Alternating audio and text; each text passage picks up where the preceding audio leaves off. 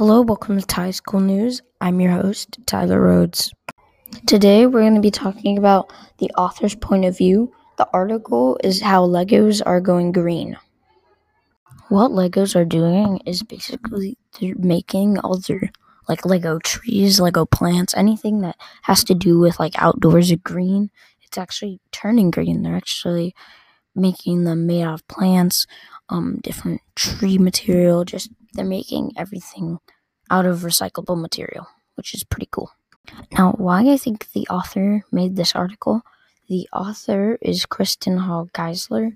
Basically, I think what she wanted to try to give to people is that some people may not like Legos, but maybe this will persuade them into thinking that Legos are actually good because, they're good for the environment. They're normally not.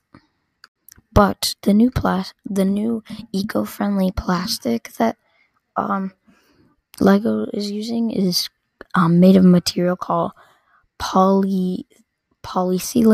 It's a material that is softer and more flexible than conventional plastic, which may be good or be bad.